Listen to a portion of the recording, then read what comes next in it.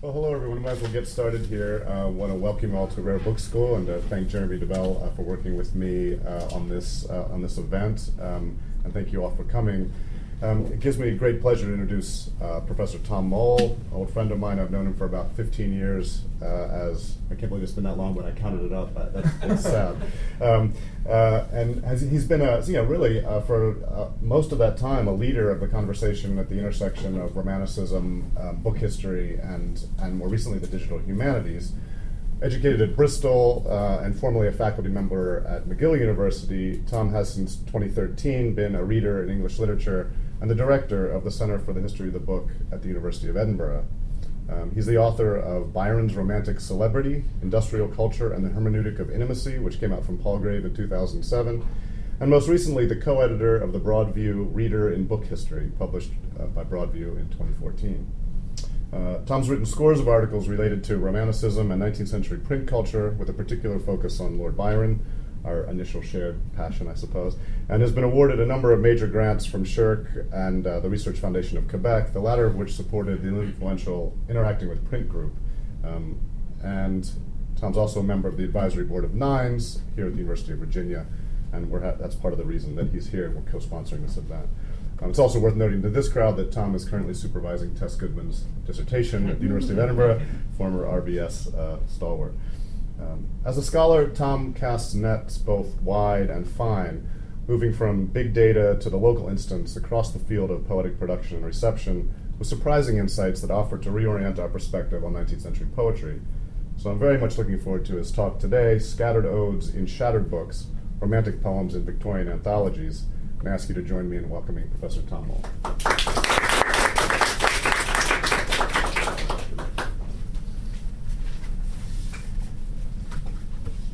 Thank you very much, Andy, for that generous introduction. Thank you to Nines and RBS for inviting me to speak today. I hope one day to return Tess to you relatively unharmed. One warm evening in the 1890s, a young man and a young woman sat down together in the shade of the trees at the bottom of a garden in an English village and read poems to one another.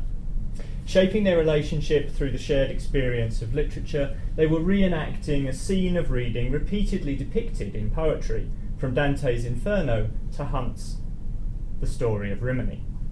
We don't know if their reading had the erotic charge of Paolo and Francesca's, or even if they were aware of their ill-fated poetic predecessors. Neither Willie, an apprentice carpenter, nor his friend Laura, a post office worker, had more than the most basic formal education, and they owned no more than a handful of books between them. But Willie did own an anthology of poetry. There were probably many scenes of reading similar to this, across the country and across the century, which left no historical trace. This one survives because it was recorded in Flora Thompson's slightly fictionalised memoir of village life, Candleford Green, 1943, part of her trilogy Lark Rise to Candleford. Laura is Thompson's alter ego, Laura. This is what she says. Willie was fond of reading too and did not object to poetry. I like that, not object to poetry. Somehow he had got possession of an old shattered copy of an anthology called 1001 Gems, and after office hours Laura and he would sit among the nut trees at the bottom of the garden and take turns at reading aloud from it. Those were the days for Laura when almost everything in literature was new to her, and every fresh discovery was like one of Keats's own magic casements opening on the foam. Between the shabby old covers of that one book were the Ode to a Nightingale, Shelley's Skylark, Wordsworth's Ode to Duty, and other gems which could move to a heart-shaking rapture. Anthologies, as this passage indicates, were very widely read, even, perhaps especially, among those who had access to very few books. Anthologies were assigned in classrooms, given as school prizes, used for elocution manuals, penmanship practice, and preparation for public examinations. They structured the leisure of many 19th century readers looking for pleasure or self-improvement, and embedded literary works in the cultural and educational institutions that produced a new class of civic and imperial administrator. But in Thompson's description, the book's superior contents is at odds with its inferior form, which is old, shabby, and shattered. Anthologies were often thought of as books for amateurs and tyros who skipped and dipped and were disproportionately female, as opposed to serious readers, often by implication male, who immersed themselves in collected editions. Offering the choicest poetry in the cheapest formats, anthologies circulated the most refined thoughts to the most unrefined readers. Thompson's description also hints at how anthologies affected the reception of their contents. Obviously, the choices of the anthologist determined what the anthology's readers read. But the discourse of the anthology also shaped how the poems it contained were read. In this passage, the word gems, which the anthology uses in its title, very common title word, that word quietly becomes Thompson's own in the following paragraph. Her description of the poems that were held in that one book endorses the anthology's self-depiction as a casket of jewels overflowing with treasure, a magic box containing multitudes, a window onto an undreamt-of world. In reading the anthology, Laura is learning not only how to enjoy literature, but also how to deploy it. Describing her anthology reading, she elevates her diction into a lyrical mode, a heart-shaking rapture, and freely quotes Keats's Ode to a Nightingale to make her point. Thompson's description of Laura's rapturous awakening to the power of poetry is itself modelled on Keats's description of his own rapture in On First Looking into Chapman's Homer, a poem that also appeared in Willie's anthology. Both Keats in Chapman's Homer and Laura here, through Keats, represent themselves standing on the edge of literature's unexplored ocean with an exhilarated sense of potential. But both of them also foreground the channel through which literature is mediated to them. Chapman's translation, Willie's shattered anthology. The anthology Willie owned was 1001 Gems of English Poetry, edited by Charles Mackay, which first appeared in 1867 and went through 23 editions by the end of the century.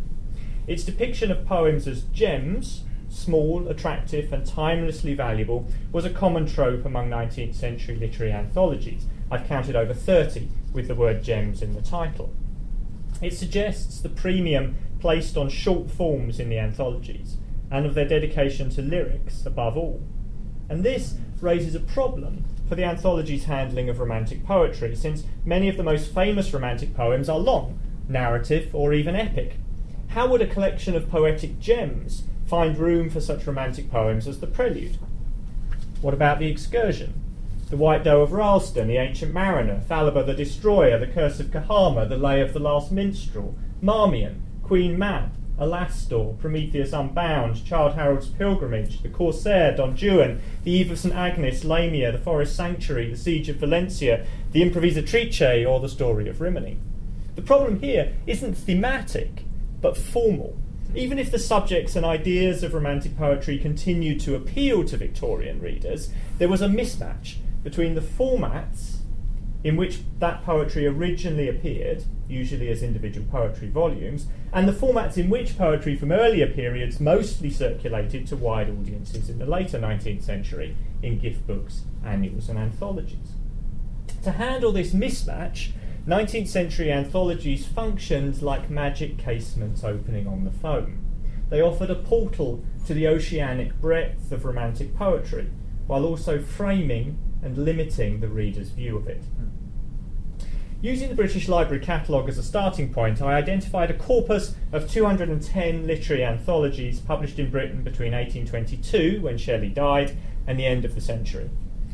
Having identified the corpus, I examined each of the 210 books with the help of student assistants and a grant from the FQRSC, and we recorded information about the front matter and arrangement of contents, as well as each poem or extract from a poem by Lord Byron, Felicia Hemans, or Percy Shelley that appeared in them.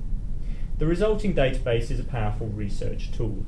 It contains details of 210 anthologies containing 1,055 poems or extracts from poems by Byron, 554 from Hemans, and 402 from Shelley. These data can be queried in sophisticated ways, allowing us to see not just which poets were most commonly anthologized, but also which of their poems were most popular, which sections of long poems were anthologized, and something about how those selections changed over time. Developing a variant then on the distant reading advocated by Franco Moretti, this approach nonetheless involves careful examination of the volumes in the corpus, attention to textual variants, and close reading of the anthology's paratexts. It is therefore a contribution to what scholars like Martin Müller have now begun to call scalable reading. Anthologies promoted certain short poems within an author's oeuvre, giving them a prominence they didn't have in collected editions or critical accounts. Byron's The Destruction of Sennacherib, Hemans' Casabianca, and Shelley's To a Skylark all appeared so regularly in anthologies that they gained a cultural currency far beyond them. The Destruction of Sennacherib, the Assyrian came down like a wolf on the fold, was one of the most popular poems by Byron in the anthologies. This 6-quatrain poem appeared 35 times in the anthologies surveyed and was always published in its entirety. And this makes it the second most quoted piece of Byron's poetry after all, and the poem most often quoted in full. Sennacherib is included more than twice as often as the next most popular lyric, On This Day I Complete My 36th Year, and almost 3 times as often as She Walks in Beauty, which is now far better known. Lord Byron's work in poetry may best be described as splendid, commented one author in a footnote to Sennacherib. But its splendour is often lurid or gloomy, for the poet's life was reckless and profligate, and his wealth of imagination and language was sometimes perverted to evil uses. Given this view of Byron's life and work, Sennacherib had obvious attractions. Like a jewel salvaged from the rubble of Byron's moral ruin, displaying all of his splendour and none of his profligacy, a memory of better days before the perversion of Don Juan set in, and an indication of what Byron could have achieved if his wealth of imagination had been better invested. Sennacherib, Casabianca, and To a Skylark all appeared far more often in the anthologies as the century went on, and their popularity snowballed as later anthologies copied earlier ones. Sennacherib appeared only 6 times. There's a lot of numbers coming up in this sentence. Sennacherib appeared 6 times in the 78 anthologies surveyed between 1825 and 1849, the first 25-year chunk. That's 7.7%. Then it appeared 19 times in the 75 surveyed between 1850 and 1874, 25.3%. And then 10 times in the 51 anthologies surveyed between 1875 and 1900, 19.6%. Right? So if you take it, split those anthologies into 3 25-year periods, it's not that much, really quite substantial, and then a slight drop-off in the third. Casabianca is a similar story. 3 times before 1850, that's 3.8%, 14 times in the following 25 years, 18.7%, and 10 times in the last quarter, 19.6%. To a Skylark, same thing. 3 books before 1850, 3.8%, but massive rise in popularity in the next 25 years, appearing in 21 books, that's 28% of the total, and then in another 12 in the following 25 years, 23.5%. So these poems became more widely known through the century as more anthologies included them.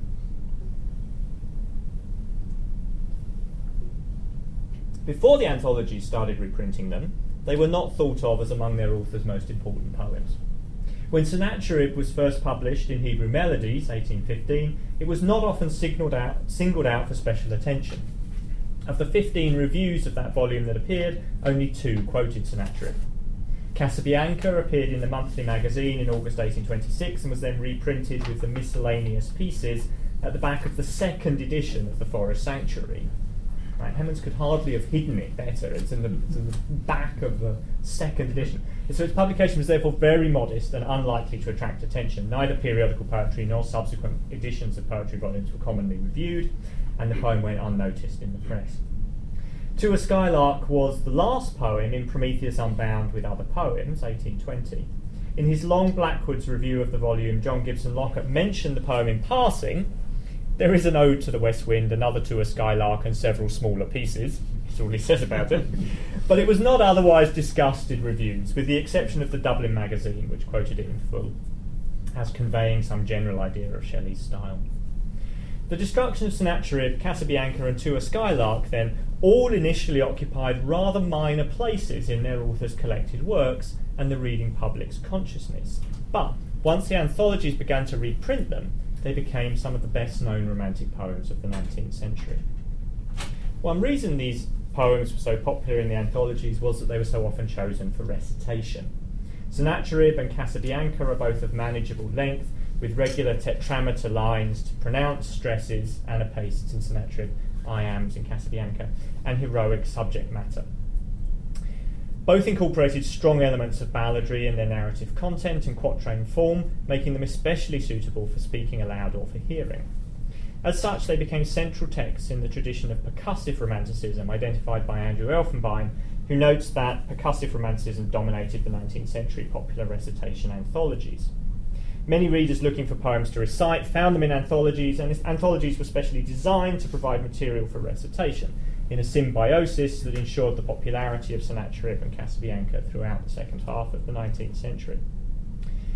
Shelley's To a Skylark does not seem to have been such a popular choice for recitation. It belonged to what Elfenbein calls patterned romanticism, in which sonic harmonies were more important than metrical stresses.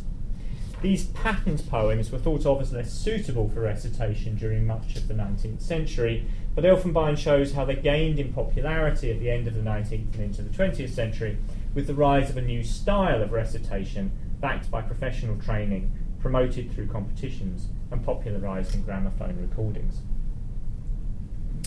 The most anthologised poems by Hemans and Shelley, leaving Byron aside for a moment, their most anthologised poems had originally appeared in a very narrow selection of their published volumes.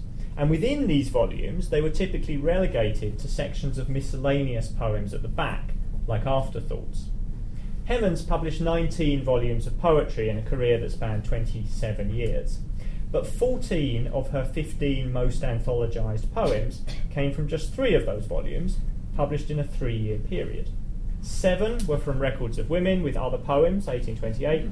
5 were from The Forest Sanctuary with Other Poems, 2nd edition, 1829. And 2 came from Songs of the Affections with Other Poems, 1830. These were the volumes that, according to Susan Wolfson, clinched Hemans's fame, when, as Paula Feldman writes, her poetic career was at its height. If we look at Shelley, the story is quite similar. Percy Shelley published 14 books in a 12-year period, and then Mary Shelley edited his posthumous poems for publication 2 years after his death. But his most anthologised poems came overwhelmingly from only one lifetime volume and posthumous poems.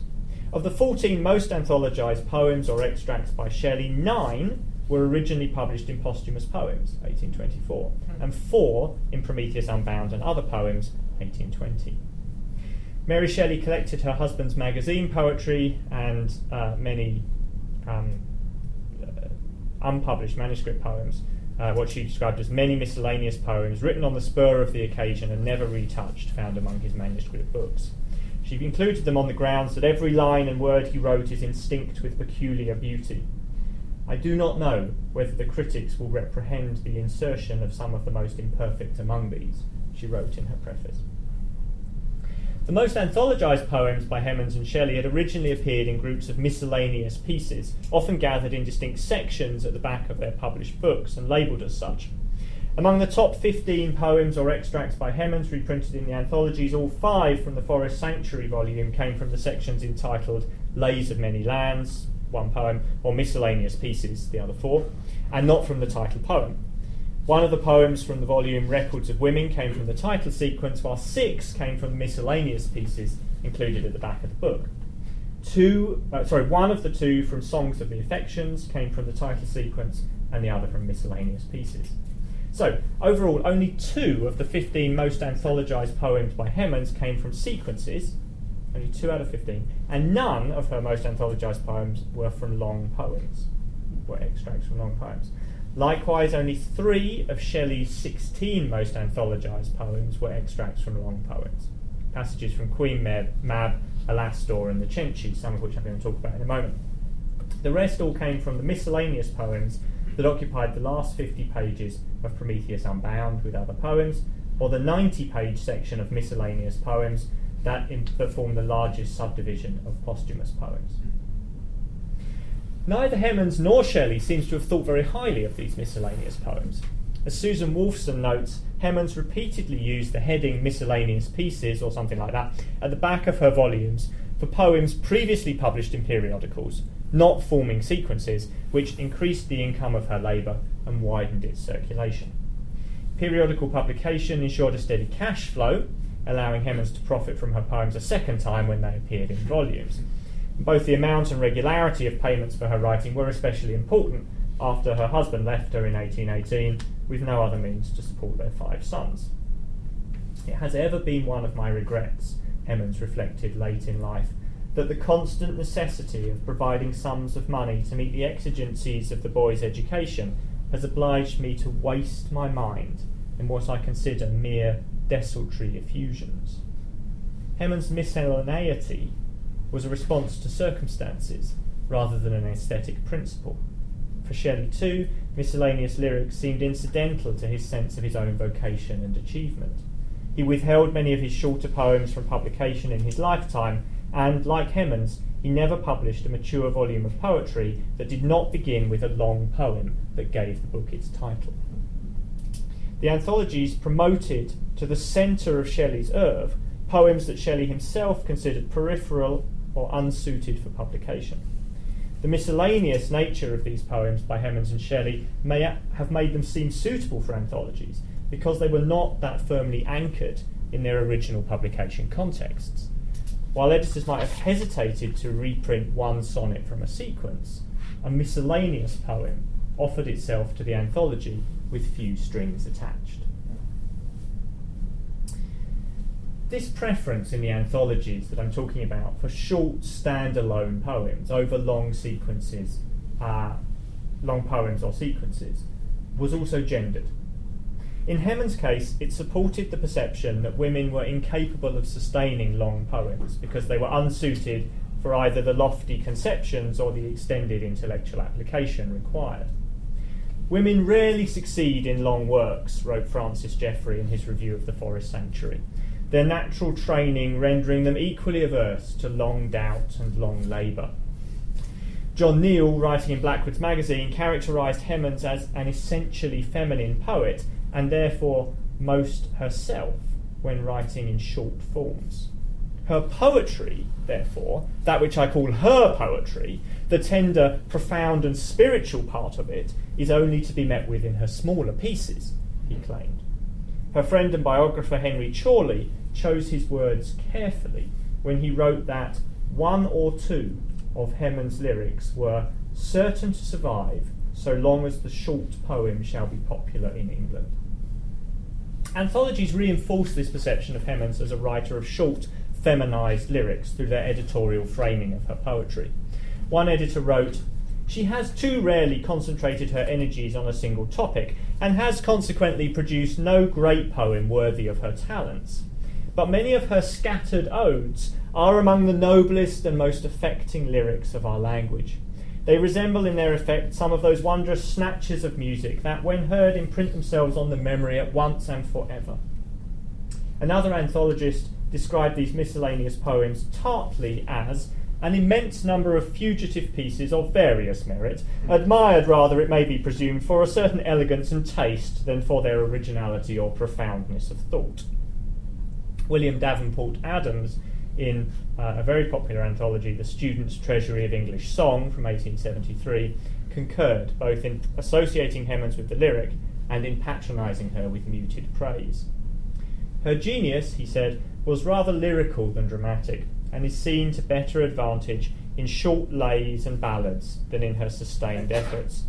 Her longer works are now little read, though containing many graceful and tender passages, but some of her briefer songs will always occupy a place in our English anthologies. Hemans, in fact, produced long poems throughout her career and identified the long poem as the height of her aspiration. "My wish ever was to concentrate all my mental energy in the production of some more noble and complete work," she wrote to a friend 3 months before her death. But it was not her long poems, but her miscellaneous poems, which she described as written as if in the breathing times of storms and billows. It was these, rather than the long poems and sequences that Hemans herself thought of as her greatest achievement, that lent themselves to miscellanies such as the literary anthologies. There, the perception of miscellaneous writing as feminine meshed with the perception that anthologies were suited to women readers. Feminised writing circulated readily in a feminised publication venue. The same gendered set of assumptions operated on Shelley's posthumous reputation. If short poems were the natural home for female poets, and Shelley was represented as most at home when writing short poems, then he was feminised by a kind of dubious syllogism. Davenport Adams praised Shelley for feminine-coded qualities while denying him masculine ones. Shelley, Davenport Adams said, possessed imagination, fancy, an exquisite sense of melody, a high and spiritual feeling. But he lacked judgment, unity and depth of thought, and the power of realising his abstract conceptions. You can see how Davenport Adams is drawing there on the same kind of rhetoric that Geoffrey is using to assess Hemans. Lacking sustained intellectual power, Shelley was constitutionally unfitted to write a successful long poem, just as Geoffrey had argued that women poets were. He could be praised only for his short lyrics. Let it be owned, however, Davenport Adams continued, that Shelley was great as a lyrist. For readers of the volumes Shelley and Hemans published in their lifetimes, or the collected editions that began to appear after their deaths, both poets appeared as writers of long, dramatic, narrative or discursive poems, or in Hemans' case, of poetic sequences, in which a number of shorter poems were designed to be read one after another. These long poems and sequences anchored their published volumes and gave them their titles, and they dominated their collected works. For readers of the anthologies, however, Shelley and Hemans were not primarily writers of long poems or sequences. Instead, they were writers of short lyrics, most of which had appeared among sections of miscellaneous pieces in their published volumes. Appearing first, in some cases, in the contingent context of a periodical, surrounded by other poetry and prose that their authors could not control, they travelled to the new context of a volume, where they appeared under the rubric of miscellaneity, which asserted that the context of the poems that now surrounded them was more accidental than meaningful, and that each poem made sense on its own, rather than in relation to the collection as a whole. And that ability to travel into new poetic and publication contexts made it easier for them to travel again into the new context of the anthology, where they were situated within a gendered editorial discourse, and where the supposed femininity of miscellaneous writing was reinforced by the supposed femininity of anthology reading.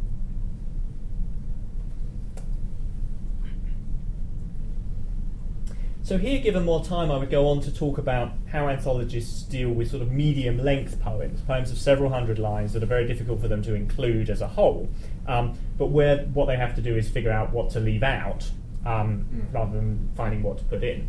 But I'm going to, I could talk about that more in questions, but I want to move on now to think about romantic book-length poems, where the question is not what do I leave out, but how do I find a bit to put into the anthology. So anthologists developed several strategies for handling book-length romantic poems that they could not reprint in their entirety. And they often began by disembedding the lyrics that had been embedded in long poems.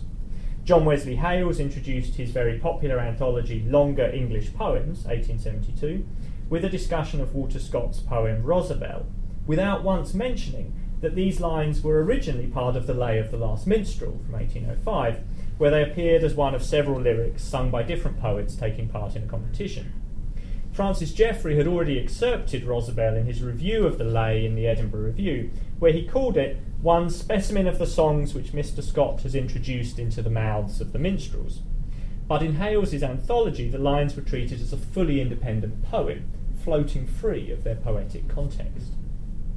Similarly, Childe Harold's Good Night, reprinted 13 times, and The Castled Crag of Drachenfels, reprinted 9 times, were disembedded from Byron's Childe Harold's Pilgrimage. 2 anthologies presented The Castled Crag as addressed to Byron's sister, an assumption for which the poem provides no support that I can see. 4 songs were disembedded from Hemans's The Siege of Valencia. The opening ballad, sung by Ximena, reprinted twice, Teresa's song, Why is the Spanish Maiden's Grave so Far from Her Own Bright Land, reprinted once, and the nun's chant, beginning A Sword is on the Land, reprinted twice. Oh, and the 8-line funeral hymn, beginning Calm on the Bosom of Thy God, reprinted once. These examples are all marked as distinct lyrics in their original context by introductory gestures, such as "thus to the elements he poured his last good night," or a change of metre or stanza form, or stanza numbers that are not continuous with the rest of the poem, shift from Roman to Arabic numerals, for example, or subheadings, or stage directions, or changes in page layout. They're all marked as separated off. And these kinds of embedded lyrics were a common feature of romantic long poems and some novels in the period, and were often reprinted in 19th century anthologies. In some cases, these embedded lyrics were already thought of as detachable. In The Siege of Valencia, the embedded lyrics were typically treated not as extempore effusions by the characters, as they are, for example, in Anne Radcliffe's novels, where often a character facing a sublime landscape will suddenly be moved to a sonnet or something. They're not treated like that. Instead, they're treated as songs that the characters already know. Characters repeatedly draw attention to the particular circumstances in which the song is sung or heard, and the effect of this context on its meaning. Teresa, Ximena's maid, indicates that her song is already well known to her and her mistress when she introduces it with the words, "Rest here ere you go forth, and I will sing the melody you love." The song she sings, "Why is the Spanish maiden's grave so far from her own bright land?" which Hemans wrote for the play, has many of the characteristics of Hemans' most popular short poems. It tells the story of a woman's death in a faraway land as a result of her devotion to her husband and her faith. After hearing the song, Ximena remarks, "These notes were wont to make my heart beat quick, as at a voice of victory. But today the spirit of the song is changed and seems all mournful." Ximena acknowledges that the song's current context is only one of its possible contexts. Its meaning is inflected differently when it is heard in different circumstances. The Siege of Valencia, then, is self-conscious about how its songs can be detached from the context in which they are presented. While Hemans' miscellaneous poems moved easily from one context to another, the lyrics she embedded in her own long poems could be detached and deployed in other contexts. Even familiar lines, Ximena suggested, gained new dimensions of meaning from this redeployment because the spirit of the song was changed by the circumstances in which it was encountered. When Why is the Spanish Maiden's Grave was reprinted in the anthology Lyrical Gems, 1825, under the generic editorial title Ballad, with no reference to the play in which it first appeared, the editor was, in a sense, extending an understanding of the poem that was already implicit in Hemans' verse drama. But the anthologies also disembedded lyrics that were clearly not presented as detachable from their first publication contexts. And the best example of this is The Isles of Greece from Don Juan, reprinted 23 times in the volumes surveyed, making it the fourth most popular piece of Byron's poetry, and by far the most often quoted section of Don Juan. The anthologies handled The Isles of Greece as though it were a freestanding lyric, abstracted from its poetic context and detached from its specified speaker. In Don Juan Canto 3, Byron spends 70 lines explaining that context, introducing the poem's speaker, a sad trimmer, and locating the poem as the utterance of a particular man at a specified time in his life, occupying a particular social situation in a stated location for a particular audience and with a specific set of mixed motives. Jerome McGann has argued that the poem's speaker blends elements of Robert Southey and Byron himself, creating a complex, layered, mobile, self-conscious poetic utterance. In the anthologies, this careful specification of the poem's speaking voice and the occasion of its utterance was sheared off. Lyric abstraction was not an inherent property of the Isles of Greece then, but something ascribed to it by the anthology's handling of it as, in the words of Lyrical Gems editor, one of the first lyrical compositions of modern times. Disembedding lyrics that had been embedded in long poems provided a paradigm for the anthology's approach to romantic long poems more generally. Anthologies extracted sections from long poems and treated them as though they were independent short poems. Examples from Byron include the description of the dying gladiator and the address to the ocean from Childe Harold Canto 4, which is incidentally the most commonly reprinted bit of Byron in the anthologies that we found, the address to ocean from the end of Childe Harold. Also the description of a thunderstorm from Childe Harold Canto 3 and the lines beginning "'Tis sweet" from Don Juan Canto 1. Speeches from plays could also be disembedded in this fashion and treated as though they were independent monologues, and this happened to Manfred's soliloquy on the Jungfrau on 9 occasions in the anthologies we surveyed. When passages that suited their purposes did not exist, editors intervened to create them. 5 speeches by the priest Hernandez in scene 2 of Hemans' The Siege of Valencia were stitched together into one long monologue in Lyrical Gems, 1825. In it, Hernandez tells Elmina he tells her a long story about how his son deserted Spain's armies to fight for the Moors, and how Hernandez later met his son in battle and slew him in ignorance of his identity. In the anthology version, Elmina's interjections were elided, as well as all remarks Hernandez addressed to her directly, including a whole speech of 20 lines. In each case, in each elision, the first half of one line was stitched to the second half of another, with the intervening lines silently omitted. Hemans very often does, ends one character's speech halfway through a line and picks up another, so they stitch those together. In some cases, the text was altered to fill up the metre. The editor called the resulting poem The Monk's Tale, although Hernandez is not a monk. This synthetic poem is a monologue of 89 lines, carved out of 122 lines in the source, a compressed oriental tale in blank verse, and a ready-made piece for speech day declamations. Having been created in one anthology, it was then reprinted in another with identical elisions and variants. I've only found 2 examples so far, but I would love to see more examples of this made-up anthology poem. In most cases, the anthologies then extracted lines that were not marked rhythmically or typographically as distinct sections of the poems in which they first appeared, and were not printed separately in any authorised publication. While some early readers presumably singled out these sections as highlights of the long poems in which they appeared, there's no evidence that they thought of them as easily detachable from those poems.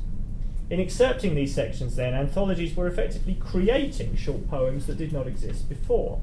When several anthologies followed each other in excerpting the same passage from a longer poem and treating it as though it were an independent poem, they collectively reshaped an author's oeuvre and the canon of English literature as a whole. The anthologies thus promoted an anthological approach to long poems, which encouraged readers to view them as collections of short highlights connected by more prosaic or undistinguished linking passages.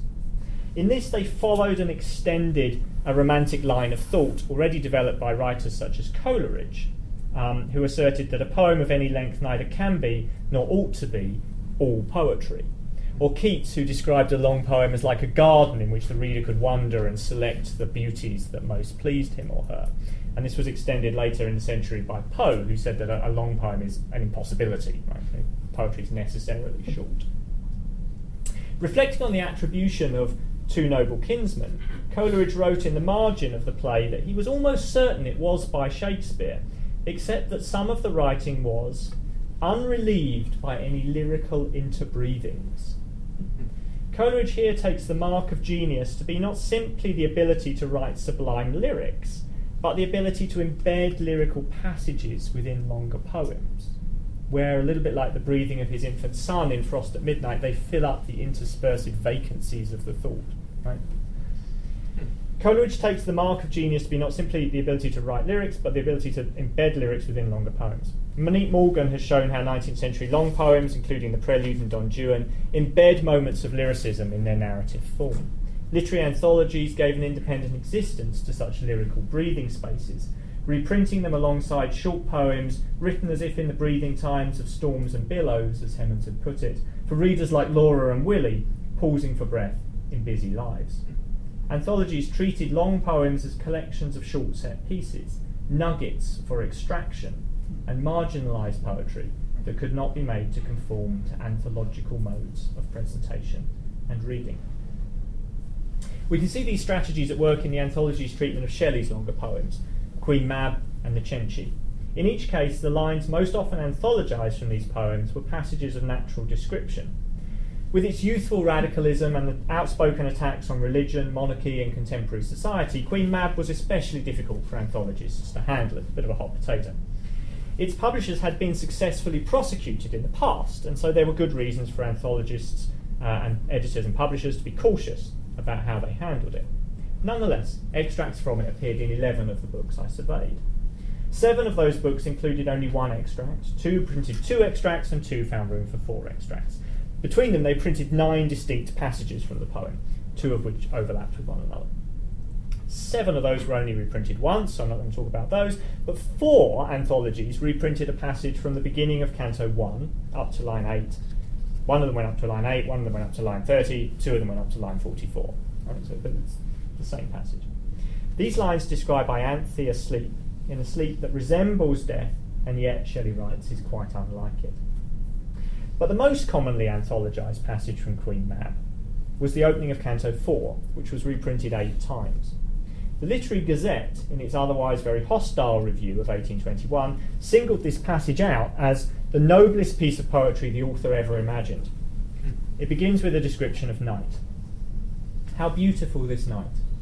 The balmiest sigh which vernal zephyrs breathe in evening's ear were discord to the speaking quietude that wraps this moveless scene. Heaven's ebon vault, studded with stars unutterably bright, through which the moon's unclouded grandeur rolls, seems like a canopy which love had spread to curtain her sleeping world. The passage goes on to describe the snowy hills surrounding the speaker, the castle visible in the distance, whose banner hangeth o'er the time-worn tower, so idly that rapt fancy deemeth it a metaphor of peace. These lines provide the only hint of discord in the scene in their very faint suggestion that only rapt fancy would see them flag as a metaphor of peace, while a more clear-eyed and disenchanted observer might see it as a sign of strife. The speaker then reflects that this scene is one where musing solitude might love to lift her soul above this sphere of earthliness, where silence undisturbed might watch alone, so cold, so bright, so still. 5 anthologies stopped there, while another 3 extended the extract a little bit further. As a whole, Queen Mab employs what Mark Sandy calls an introduction of fantastical reverie for the narrative's mainstay of religious and political polemic. Fantastical elements like this are blended in with polemic through the text, especially in the poem's central cantos and the prose notes on free love, necessity, atheism, Christian dogma, and vegetarianism. The Literary Gazette found this passage acceptable, even noble, because it bore no trace of Shelley's opinions on these topics. By extracting calm moments such as this description of the night, or the description of Ianthe sleeping, anthologies inoculated themselves against Queen Mab's radical content, protected themselves against prosecution, and reiterated their focus on Shelley's lyrical and descriptive poetry. The most anthologised passage from the Cenci was also a description. It's the description of the place that Beatrice marks out for Count Cenci's murder, where a black rock hangs over a gulf with terror and with toil, even as a wretched soul, hour after hour, clings to the mass of life. Shelley had marked this passage out in the preface to the play as the only one that could be described as mere poetry. He says, "I've avoided with great care in writing this play the introduction of what is commonly called mere poetry, and I imagine there will scarcely be found a detached simile or an isolated single description, unless Beatrice's description of the chasm appointed for her father's murder should be judged to be of that nature." That's the only bit of mere poetry in the play. Passages of isolated description were something Shelley sought to avoid in the Cenci, but they were exactly what the anthologies wanted, exactly what the anthologies valued most in his poetry. And so in Queen Mab and the Cenci, the only passages excerpted in several anthologies were passages of natural description, extracted from their narrative or dramatic contexts. By reprinting these passages, the anthologies acknowledged Shelley's achievement as an author of long poems, even though they reprinted his short lyrics much more often, while insulating their readers against the political radicalism of Queen Mab or the horror and moral complexity of the Cenci. When they extracted passages of natural description from Queen Mab or the Cenci, the anthologists weren't seeking a manageable part that faithfully represented the whole. Leah Price writes that each anthology piece functions, at least in theory, as a representative synecdoche for the longer text from which it is excerpted. She talks about the anthology's synecdochic aesthetic. But these examples suggest that the approach of 19th century anthologists to romantic long poems was really fundamentally not synecdochic. In extracting these lines from the long poems in which they first appeared, the anthologists sought not a synecdochic excerpt from the longer poem, but a standalone substitute for it. So, how I'm going to finish now by just thinking briefly about how we should understand the cultural work that the anthologies are doing and how we might theorise it. And it seems to me that there are two ways we might approach that. A pessimistic understanding of the anthology's effects on reading of romantic poetry would dwell on the ways in which they censored or misrepresented their contents. This understanding assumes that the relevant interpretive context for poetry is either its author's oeuvre as a whole or the context of its creation and first publication. When the anthologies remove poems from these contexts, their artistic power and richness seems to be diminished. On this account, anthologies reduce the formal variety of romantic poetry, marginalising forms of writing that did not share their focus on lyric brevity and contributing to the lyricisation of literature in the 19th century. They flattened out the complexities of romantic poetry's speaking voices by obscuring their individualising features. In doing so, they made romantic poetry seem more earnest and less ironic, as though the Isles of Greece were written in Byron's own voice, and Hemans unproblematically endorsed every word of Casabianca. At the same time, they made it seem as though romantic poets could only speak in their own voices, however individualised, while Victorian poets experimented with the new form of the dramatic monologue. The anthologies also removed poems and excerpts from the context of the poetry that surrounded them, the context of their first publication, and the social, economic, political, and historical contexts of their first production. The poems in Willie's anthology were as shattered as the old shattered book itself. Shattered, but not dead. A more optimistic reading of the anthology's cultural work would argue that the shattering of romantic long poems was actually key to ensuring their continued vitality. Roland Barthes in SZ describes his practice, or SZ as you call it on this side of the Atlantic, describes his practice of breaking the text up in the manner of a minor earthquake into blocks of signification or lexias in order to facilitate analysis. He calls the result le texte étoilé. Richard Miller translates étoilé as starred. On étoilera donc le texte. We shall therefore star the text. But we could also translate it as shattered. We shall therefore shatter the text. A shattered car windscreen, for example, can be called étoilé.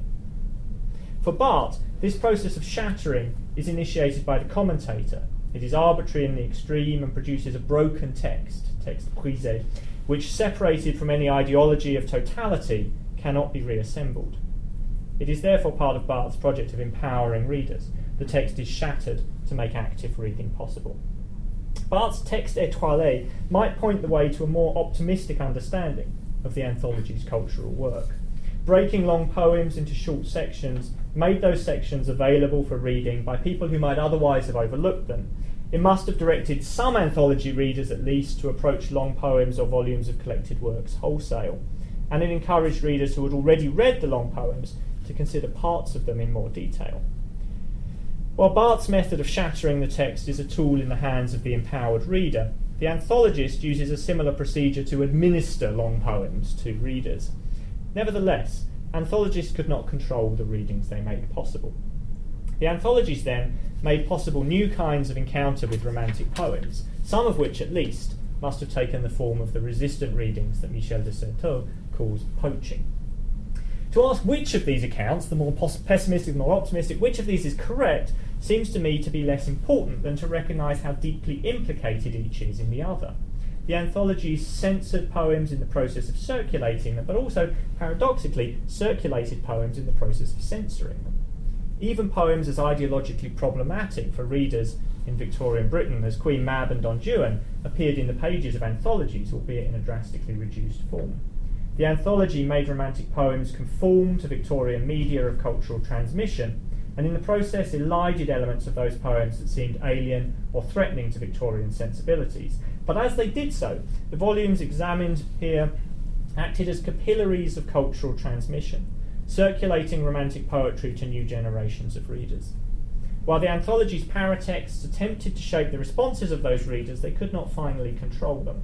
And so these 210 books, containing thousands of poems and extracts, produced tens of thousands of moments of reading, some of them culturally dissident, most of them historically fugitive, in schools, evening classes and universities, reading societies and public libraries, at kitchen tables and in attic bedrooms, and in an English village, at the bottom of a garden, in the shade of the trees, one warm evening in the 1890s.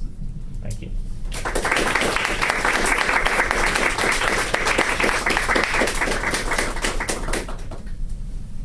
I'm sure Tom would be happy to take some questions or comments. Who were these editors? Were they mostly in-house, or were there schoolmasters involved? That's a good question with a complicated answer. The anthologies that we surveyed cover quite a wide variety of subgenres. Some of them are designed for use in classrooms, some of them are given as Sunday school prizes, some of them are sort of for use in the home, some of them are aimed specifically at young people, some of them are not, some of them are aimed specifically at men, some at women. So there's quite a wide variety. Some of them, it's a fairly substantial subset were edited in-house. It's not always possible to distinguish the editor and the publisher. The rest were mostly edited by, those kind of Victorian men of letters who, some of whom were in education anthologies, some of whom were educationalists or schoolmasters, and some of whom were kind of, jobbing writers and editors. Yeah. Yes. And who were the publishers of the anthologies? Were there publishers that kind of specialized in literary anthologies, or? No, I don't think so. Again, it depends on what kind of anthology you're talking about. In some cases, where they're educational anthologies, they're primarily educational publishers. But I think quite a lot of publishers took on an anthology as a good seller. It was one of the kind of bread and butter titles that could pay the bills for other more speculative projects. Although our research suggests that the market was fairly crowded for anthologies, nonetheless, if you could publish an anthology that sold, you could certainly then go through many editions of that anthology.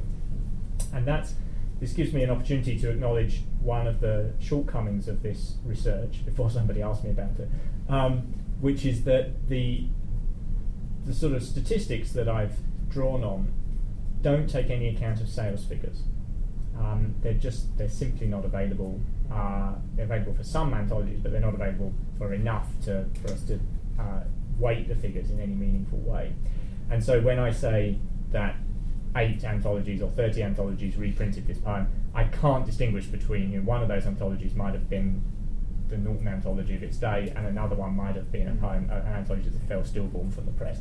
And at the moment, I cannot see a way to kind of solve that problem. So all I can say is that we found something, and we have to sort of acknowledge the limitations of the methodology then. Yes. To build on that, I actually think your way of reading, one thing you did was you kind of made a contents of all of these books, and you kind of read the contents, and you looked at how they're broken up, and I think it addresses that limitation a little bit. But I'm actually really curious to push you on more things you probably thought about. When I see anthologies of poetry, they often have a lot of evidence of being read a lot and passed on from person to person. Yes. And so when I hear these kind of arguments about the market, what are people reading, I think about lag, right? Yeah. And I don't know if I was a reader under a tree, whether or not I'd be reading last year's book alongside a book from 20 years ago, or do I read last year's book against a book from 2 years ago? And do you have progress on the effect of lag? And yeah, I mean that is really tricky. So yes, in that case, with the anecdote that I started with, she's writing in the 1930s about her childhood in the 1890s, when they're reading a book that was published first in the 1870s. So we're and which she acknowledges is an old shattered copy. So there clearly is lag. This paper, I suppose, suffers from a common problem of book history, which is that it's easier to figure out what was published than what was read. And so I don't have any kind of sort of firm way of approaching that. Do you have a sense of how you would? That's actually the question I'm more interested in. Like, not that I think you have it solved, because I think... I mean, I think it's... I guess... what I think that one would have to do, and what I've tried to do to some extent, is to look for evidence of reading experiences that you could put alongside the evidence of the contents. Now, those reading experiences are not that easy to come across, and I've used the Reading Experience Database as a way to start thinking about this, but there's not that much there, that at least that you can sort of readily identify as anthology reading. So that's what you need to do, but it's difficult to do. Also, though, I want to say that I think although it's hard to find reading experience evidence of the kind that's someone writing in a diary, I read this poem in an anthology today. What we do know for sure is that anthologies were very often used in school settings, were very often given as prizes in schools and Sunday schools and so on.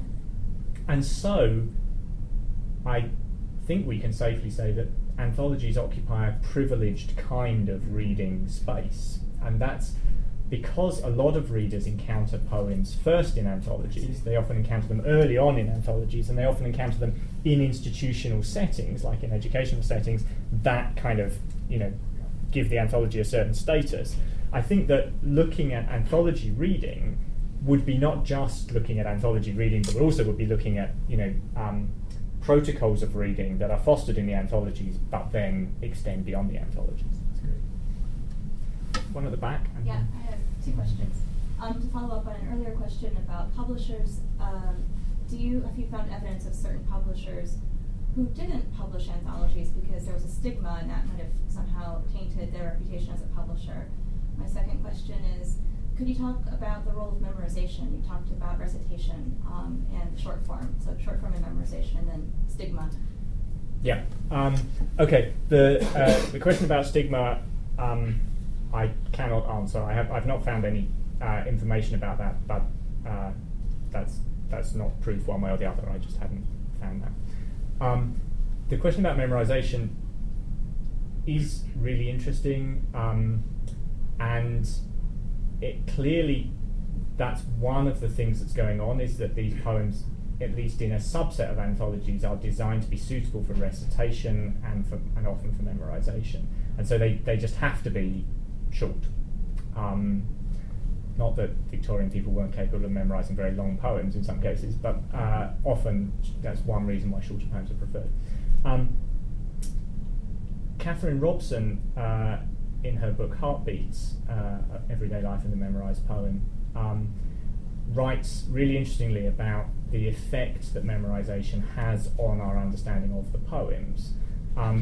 She writes very interestingly on the way in which a poem is sort of taken into the life of an individual through memorization, but also how a poem like Casabianca, which actually is not that metrically regular, she argues, kind of becomes metrically regular through memorization and recitation. That it sort of the repeated, because the meter is used as a mnemonic device, repeated memorization and recitation and repeated hearing of the poem recited kind of beats the metrical irregularity out of it. And so we should think of Casabianca not as a metrically regular poem so much as a poem that has become metrically regular through the cultural practices of reception that it's been subjected to. Yeah, I was wondering if you could say a little bit more about the poems that were originally embedded songs and then were published in the anthologies. So you mentioned one of them had the title ballad. Was that common? Did most of them get titled ballad or song or the first line? And what can you tell us about the meter of these poems or the speaker, if it's an I or a we or ambiguous? So one thing that we did as we went through these anthologies was to record if there was an editorial title given to, if the poem had its original title or an editorial title or no title, if it was attributed or not, and any editor, any paratexts that frame it. So there's a lot. I've used that information in writing this paper, but there's a lot more that I haven't used that could be investigated. So retitling of poems is very common, especially in anthologies that organise their material thematically. So if your anthology is going to reprint 10 different descriptions of the sea, then you're quite likely to retitle those lines from Childe Harold to the sea or addressed to the ocean or something like that. This also has the interesting effect of sometimes disguising which long poems these things come from. Sometimes it makes them appear like short poems, and I think this particularly is interesting to me with Don Juan, which is a poem that many Victorian readers would not have wanted to knowingly read, but many of them ended up reading bits of it that unknowingly, because lines were excerpted in the anthologies. And there's those lines in particular. There's music in the sighing of a reed, there's music in the gushing of a rill, there's music in all things if men have ears, their earth is but an echo of the spheres.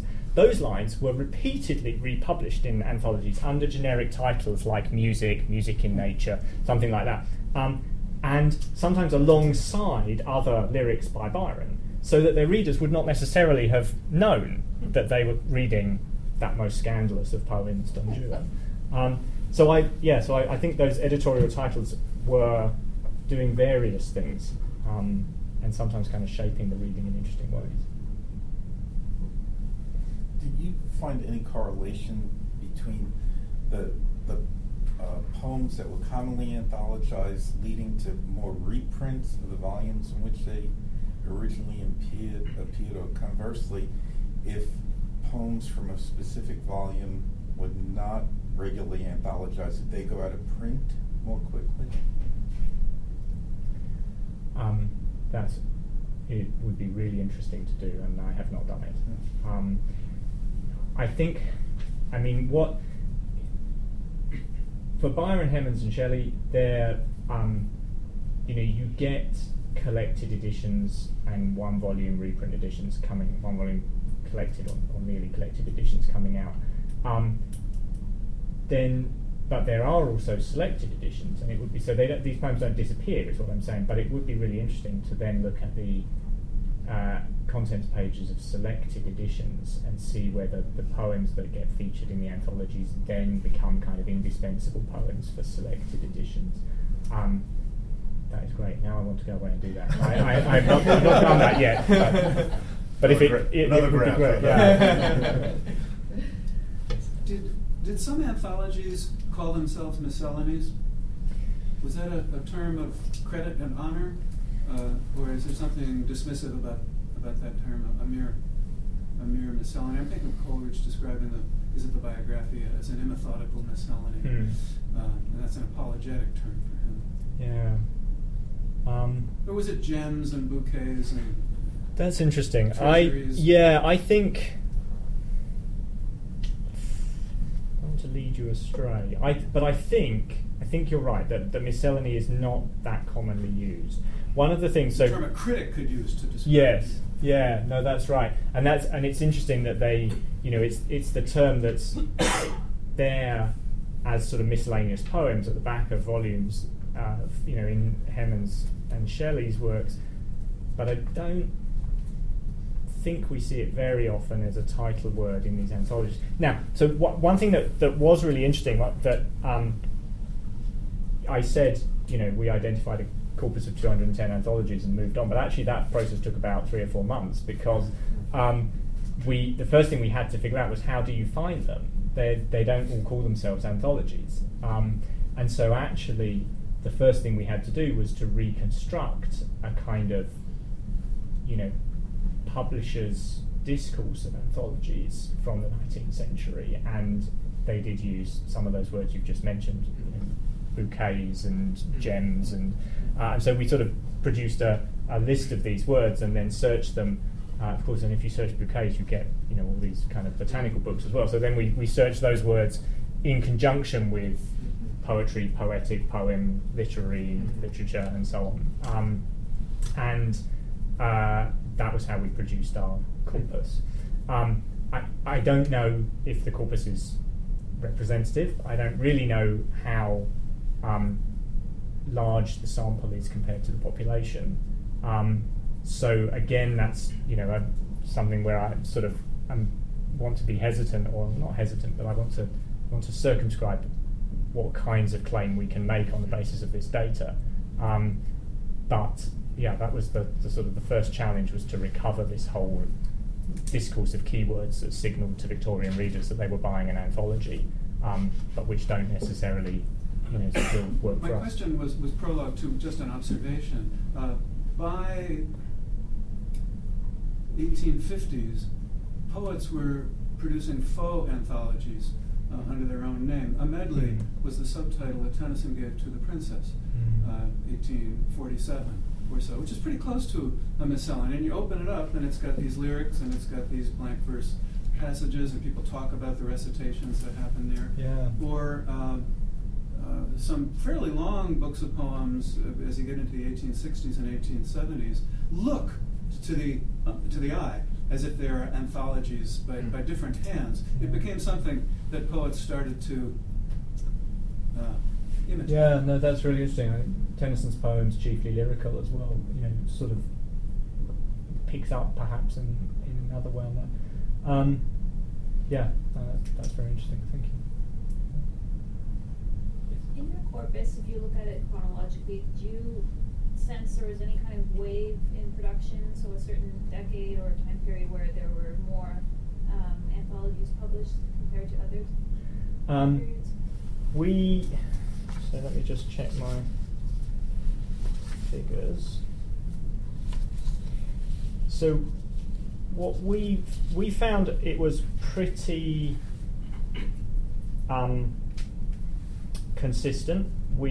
In the first 25 years, we identified 78 anthologies. In the second 25 years, 75 anthologies. In the third 25 years, 51 anthologies. So it was a slight tail off again.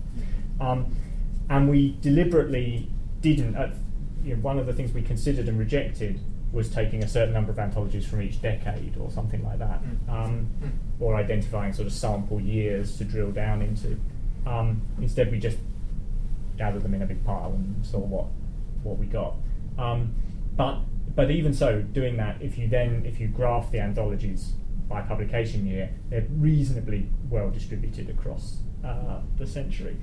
There's it does seem like they gain a little bit in popularity, and they drop off a little bit at the very end. But I wouldn't want to press too hard on that, because that would or rather, I would want to just say that tells you something about the number of anthologies published, not the number of anthologies read. And one of the things that would not register is the importance of Paul Graves' Golden Treasury, which becomes very, very popular and goes through many editions from the mid-century onwards. And so that's it might, if the fact that fewer anthologies are published in the end might be a sign that fewer anthologies are selling more copies. Market consolidation, rather basically, than the publishers are merging together and you get fewer. Yeah. I was going to ask you something about anthologizing. Well, there's an anthology. You're studying anthologies on the one hand, but it's also anthologizing. I'm wondering, did you just look at poetic anthologies? It had to be all poetry. There could be any place that a little poem might appear, like literary miscellanies, gift books, annuals. This seems like those are candidates for anthologizing. Even rather than it has to be strictly a gathering of poetic. Yeah, things. No, that's right. I mean, we became aware. This is why we thought that sort of finding the corpus was going to be the easy bit, and it turned out to involve many complicated questions. And one of those was that we rapidly became aware that we were not so much identifying anthologies as deciding what was an anthology and what wasn't for our purposes. And so we tried to formulate some rules about how to do that. And we excluded